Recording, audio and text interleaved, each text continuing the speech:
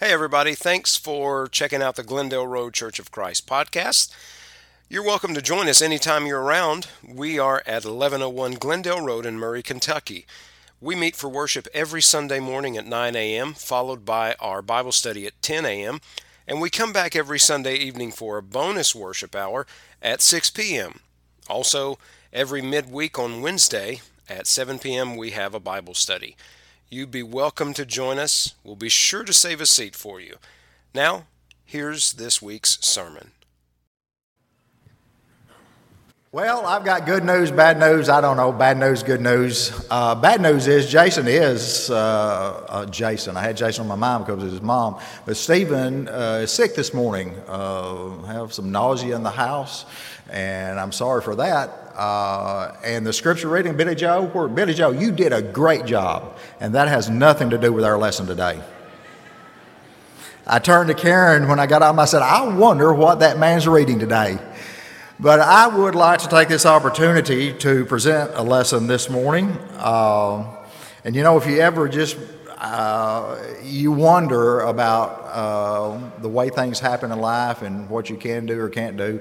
It was rather late in the morning this morning that we got this word. So, but I had something on my mind that I had read, a concept, and I want to present a lesson this morning, and I want to do it similar to the last couple of ways that I presented lessons here, and that is you have a Bible and you have me. Now, it's kind of that order. You don't have to look above me. What I would like for you to do is to be looking down at your Bible. And there will be no stories this morning, no commentaries. There will be the Bible and you and I. And I would like for you to turn to Luke chapter 18, and we'll be looking starting at verse 31, and that is on page, if you'll take your pew Bible, and that's the Bible I'm using, so we'll be right on track, page 1620. If you will turn to that, page 1620, I very much would like to have everyone with a Bible in their hand this morning. And I will start at verse 31 of chapter 18 of Luke. Then he took the 12 aside and said to them, now this is Jesus, and now he's speaking to his disciples, behold, we're going up to Jerusalem, and all things that are written by the prophets concerning the Son of Man will be accomplished. Jesus knew that everything that was foretold, there would not be one prophecy that would be left unfulfilled. And he was introducing to the disciples at this particular time what was about to happen. And it wasn't going to be good. And he didn't take the opportunity or the time at this particular moment to go into any greater detail other than to tell them about what was going to happen. And in verse 34, but they understood none of these things. This saying was hidden from them, and they did not know the things which were spoken. So Jesus explained to them that he was going, in verse 32, that he would be delivered into the Gentiles, would be mocked, insulted, and they would scourge him and they would kill him. Can you imagine the disciples' reaction to even hearing what was going on? But they did not comprehend. We go to verse 35. Then it happened as he was coming near Jericho that a certain blind man sat by the road begging. And hearing a multitude passing by, he asked what it meant. And so they told him that Jesus of Nazareth was passing by. And he cried out, saying, Jesus, Son of David, have mercy on me. Now envision, you have this blind man. He doesn't know what's going on. Jesus is passing by accident. I doubt it. I'm not sure that anything that ever happened, that Jesus ever did, was by accident. There was a purpose for everything. He's passing by, and those that were around him warned him that he should be quiet. Now, I'm not sure about why that was a necessity, but he cried out all the more, Son of David, have mercy on me. So Jesus stood and commanded him to be brought to him, and when he had come near, he asked him a question. And believe it or not, this is a prelude to the lesson. This isn't even part of the lesson, but I didn't want to work up to where we're going. But Jesus asked him a question. Jesus already knew the answer. Don't you know it? So why the question? You know, free will is a complicated. Why do we have free will? What is free will? Our responses to circumstances are our own. Sometimes I wish that wasn't the case.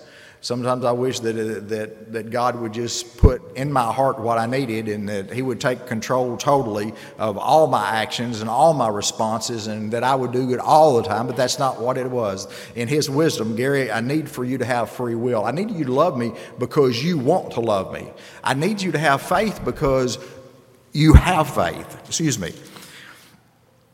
So Jesus stood still and commanded him and brought to him. And when he had come near, he asked him, saying, "What do you want me to do for you?"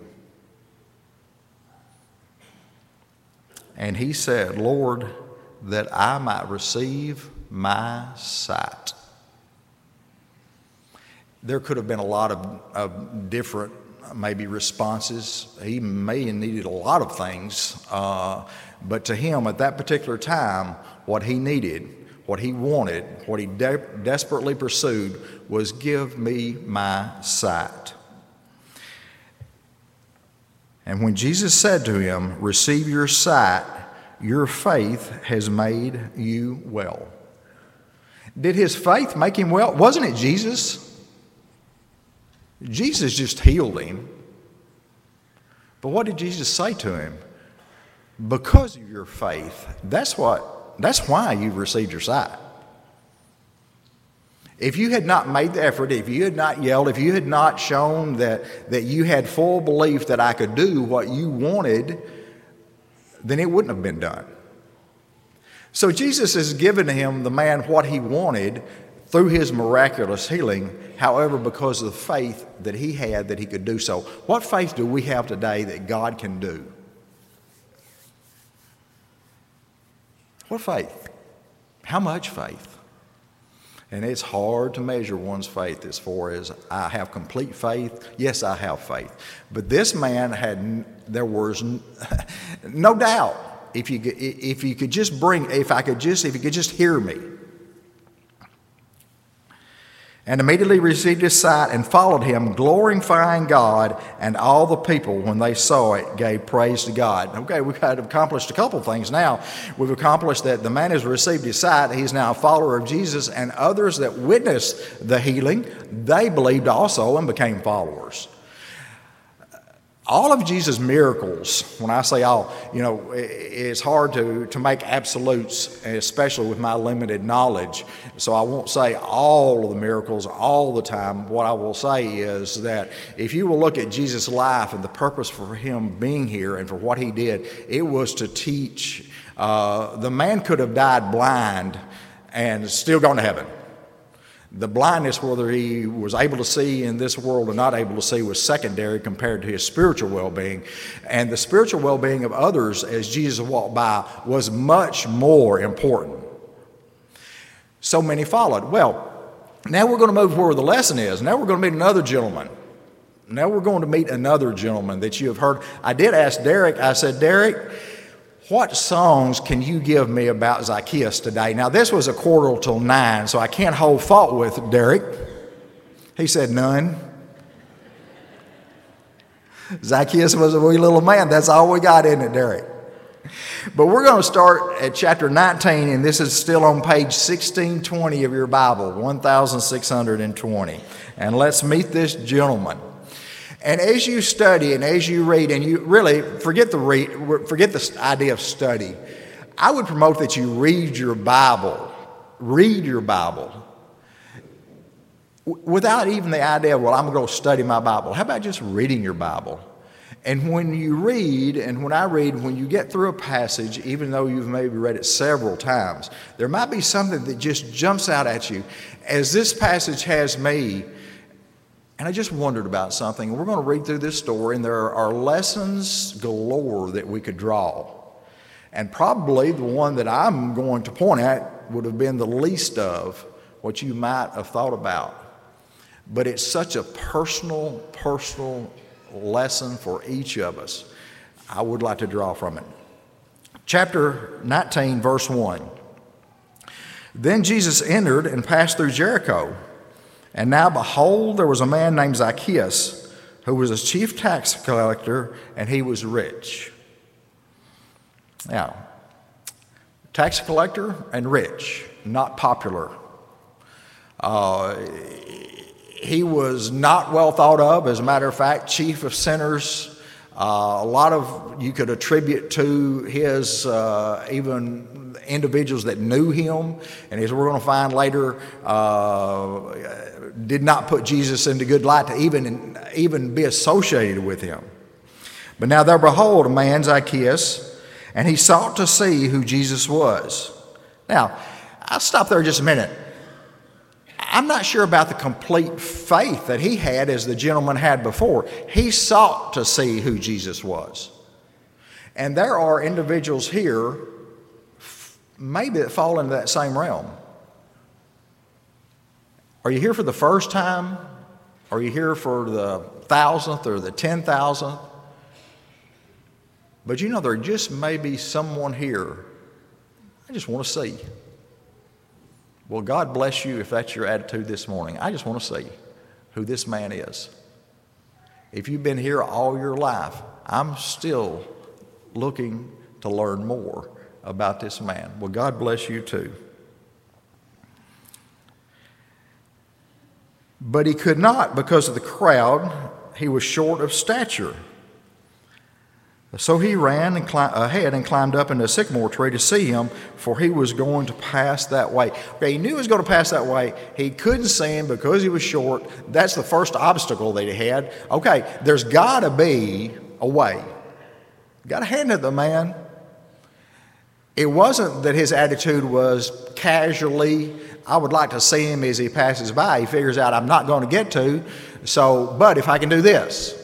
Sometimes it takes more effort than just to say, I would like to.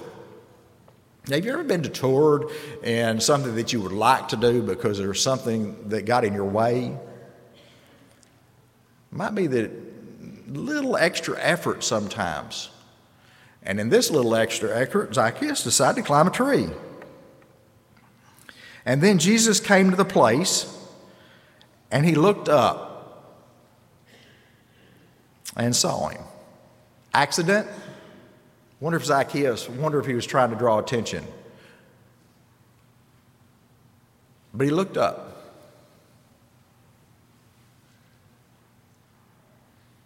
And he said to him, Zacchaeus, make haste and come down, for today I must stay at your house. Whoa! I just trying to see the man. So he made haste and came down and received him joyfully. But when they saw it, they all complained, that was those that were around him, saying, he has gone to be a guest with a man who is a sinner. You got to be kidding me. But are we any different from time to time in our judgments of others' actions and who they associate with and what their actions are that might surprise us? Now Jesus is taking the flak for doing the very thing that he came to earth to do. Did he come to save the righteous? You can say no.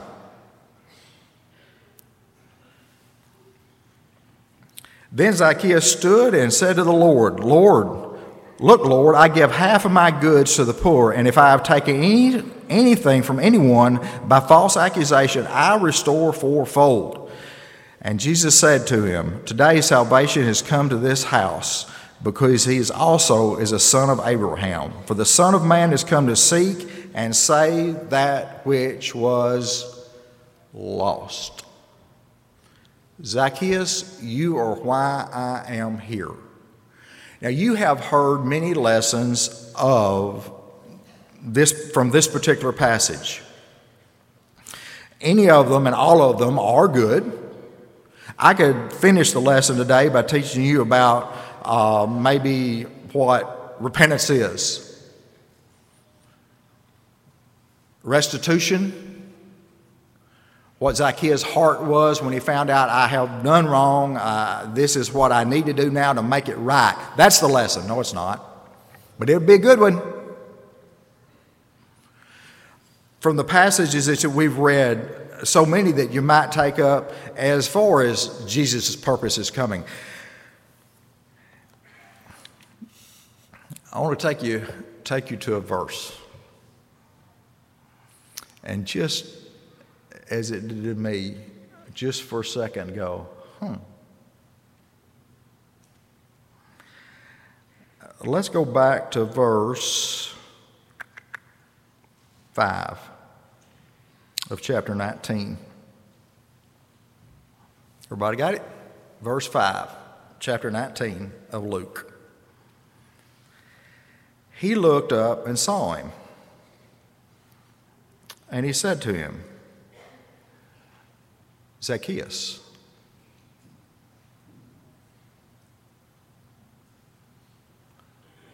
when did he meet him? Had he saw him that morning? Zacchaeus, come down. You know, I look around here, and I could very well be because of the length of time that I've been associated with Seven Pauper and Glendale. I think this year will mark my 30th year being employed here, so I know a good many people here. I can look around and probably call as many people by name as anyone in here, except for John Dale. He's not here. He call everybody by name. But I can't call everybody by name. There are individuals I've not. Zacchaeus, come down. Can you imagine how surprised he might have been? We're not told, but can you imagine? Huh? Do you know that your Lord knows your name? You are that special. Zacchaeus was that special. He was a sinner, a cheat, thief, all the things you can say. But Jesus knew his name. And it hit me when I was reading this at a particular time. How did he know his name? Well, Gary, he knows everything. He knew his heart. He knew where he was coming from, and he knew where he was going. And the same for us. You know, I have found it a special way to study the Bible is if when you read a passage, if you'll preclude it with your name, it will mean quite a bit more. If you will just, I just looked at verse 28 on page 1621, which is Luke 19, and that just said, when he had said this. What if I said, now Gary, when he had said this? Or in verse 24, Gary, and he said to those who stood by. Or if I looked over in this verse and said, now Gary, Peter said, it creates a more personal relationship when you understand that what you're reading here was written for you. It was written for me personally. Just not a book for you to pick up. But look at any verse you want to pick up and read. And Gary, woe to the rebellious children, says the Lord. Gary, 1,000 shall flee of the threat of me. Gary, thou shalt not take from you a stone or a coin. Or Gary, go to the New Testament, Gary, and read every word as it was spoken directly to you. Because it is. You're that special. And Zacchaeus was that special. So today, I do want you to think about something. When Jesus calls your name, what does that mean? Are you called as someone who is in need of salvation, as Zacchaeus was? Are you called as a friend and a beloved one who has been a follower for years and years and years, what is your relationship with your Savior? Personal question, very personal. What is it? And each is different. Each is different. But let there be no misunderstanding. Just as Jesus understood and knew this man, name, heart, mind, spirit, he knows your name, heart, mind, spirit. There are no hidden secrets.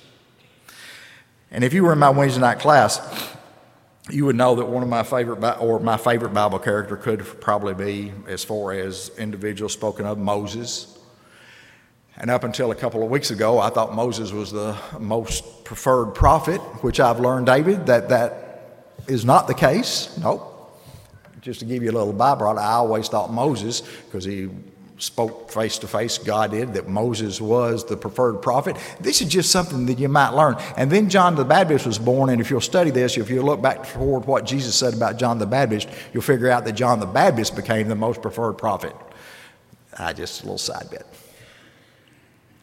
But John the Baptist was known by Jesus specifically. Moses' name was known. And I want you to turn to me, and if you look at page 136 of your Pew Bible, 136, it's Exodus 33, verse 12 is where I will begin. Page 136, Exodus 33, and I will begin reading in verse 12.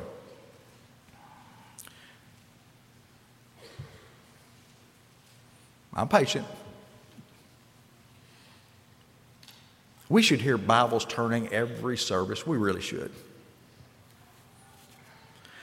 Then Moses said to the Lord, "See, you say to me, bring up this people, but you have not let me know whom you will send with me." Who's going with me?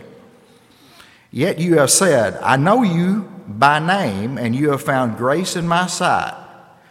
Now therefore I pray, if I have found grace in your sight, show me now your way, that I may know you and that I may find grace in your sight, and consider that this nation is your people." And he said, "My presence will go with you, and I will give you rest." Then he said to him, "If your presence does go with us, do not bring us up from here, for how then will it be known that your people and I have found grace in your sight, except you go with us? So shall we separate your people and I from all the people who are upon the face of the earth." And then listen to verse 17. "So the Lord said to Moses, I will also do this thing that you have spoken, for you have found grace in my sight, and I know you by name." As he did every child of Israel. And the Lord said to Moses, "I will do this thing you have spoken, for you have found grace in my sight, and I know you by name." And that God would say, "Gary, I know you by name."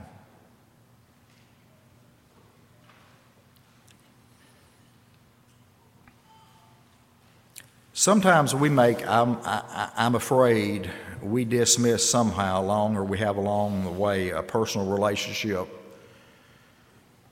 with our Savior and our Lord. And I don't know why. Maybe we're scared of something.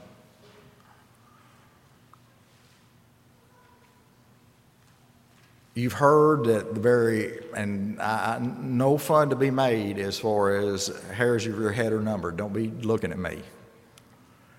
God knows everything. Isn't that special? Or is it worrisome? Special or worrisome? Special or worrisome?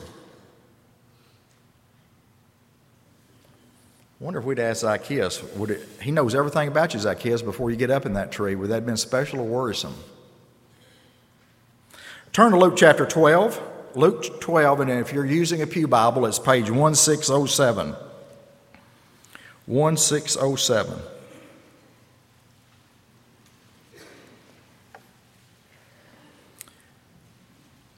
beginning in verse 4, "And I say to you, my friends, do not be afraid of those who kill the body, and after that have no more than they can do, but will show you whom you should fear. Fear whom, after he is killed, has the power to cast into hell.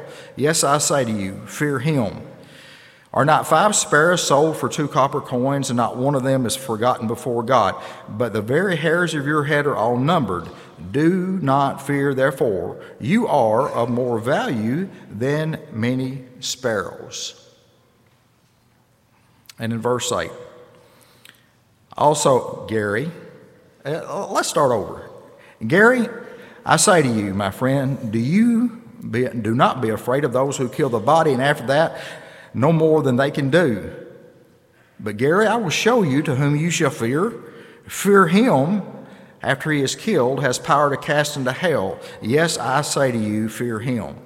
And Gary, are not 5 sparrows sold for 2 copper coins, and is not one of them forgotten before God?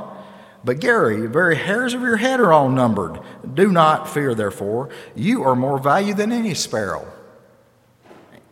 But Gary, also I say to you, whoever confesses me before men, him the Son of Man also will I confess before the angels of God. But Gary, he who denies me before men will be denied before the angel of God." And I do hope that each of you, if you were reading, supposed your name rather than mine. Does it sound different? Does it affect differently when it becomes personal? And I wish I could say to you, and I am, and people are of all different persuasions, and I have no stones to cast any presentation or any minister or preacher that is here. Sometimes it's hard to know what is expected from a message. Everyone wants to be liked. Everyone wants to show compassion, I believe. Some of you remember, and this is the most, I guess, the fieriest minister that I can remember growing up. How many of you have ever sat in a sermon of Jimmy Allen? How many? Up, don't be. I remember at 7 the Poplar, and I'm not that old, that we were down the back door, the steps. The doors were open to the back, remember, and down the steps.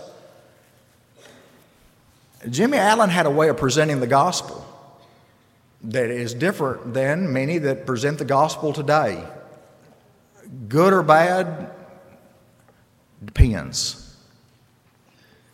You see, if I could present the gospel this morning with all the compassion and love and expression of grace that could be presented, and your heart be touched to enhance your relationship with your Lord, that would be the message that should be presented. As mild, as calm, that would be the correct message. But for some, you need to make a move.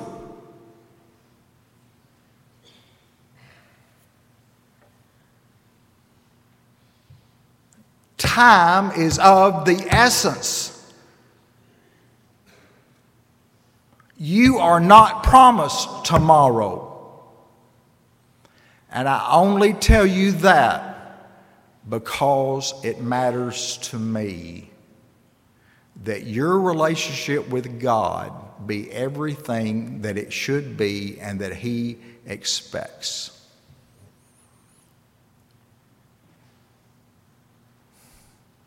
I don't know that that's to yell is in my nature per se. I don't know that I believe that fear is a driving motivator. But I don't know what you need. I don't know. So let's do this. Please. Christ died for you. He walked up the hill of Calvary and He was hung on a cross. scourged, beaten, shed his blood, so that you might live eternally outside of the bondage of this world and its sin and its sadness and its heartache eternally. He loves you that much. Can you love him back? Can you?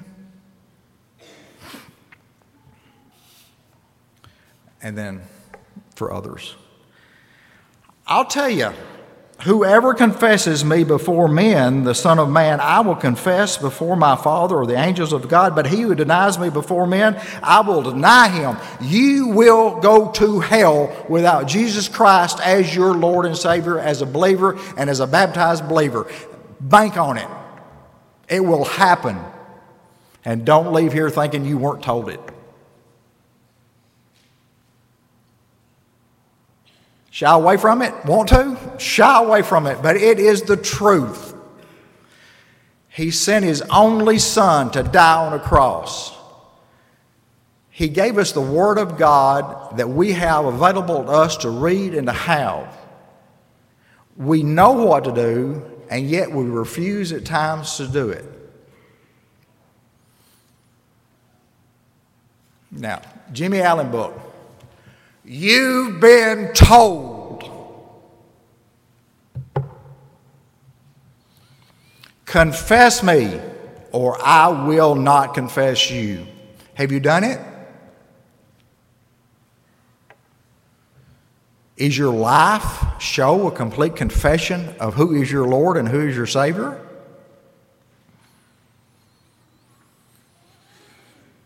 I don't know which message might work. But I do know this, that each of us needs to ponder the relationship that we have and to know for a fact that he knows your name and he knows your heart. And this morning, I think the invitation song is Hand in Hand with Jesus, Divine Intervention. Couldn't have picked a better one. This is how we're going to walk. Hand in hand with Jesus. Are you? Am I? Don't leave this auditorium.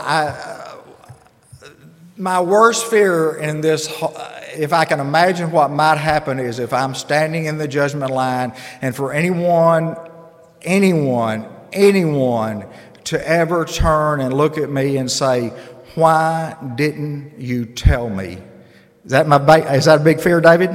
You sat there in class line. Why didn't you tell me? Well, I didn't want to hurt your feelings. I just didn't want to cost our friendship. I didn't want to. Gary, why didn't you tell me? It was too much at stake. Too much at stake. Don't leave this auditorium today. Don't leave it today unless when you walk out that door, you're welcome to the Lord's return. Okay, let me say that one more time. Do not leave this auditorium or this church building today unless you can walk out of those doors into the fresh air and welcome the Lord's return. Please. Please.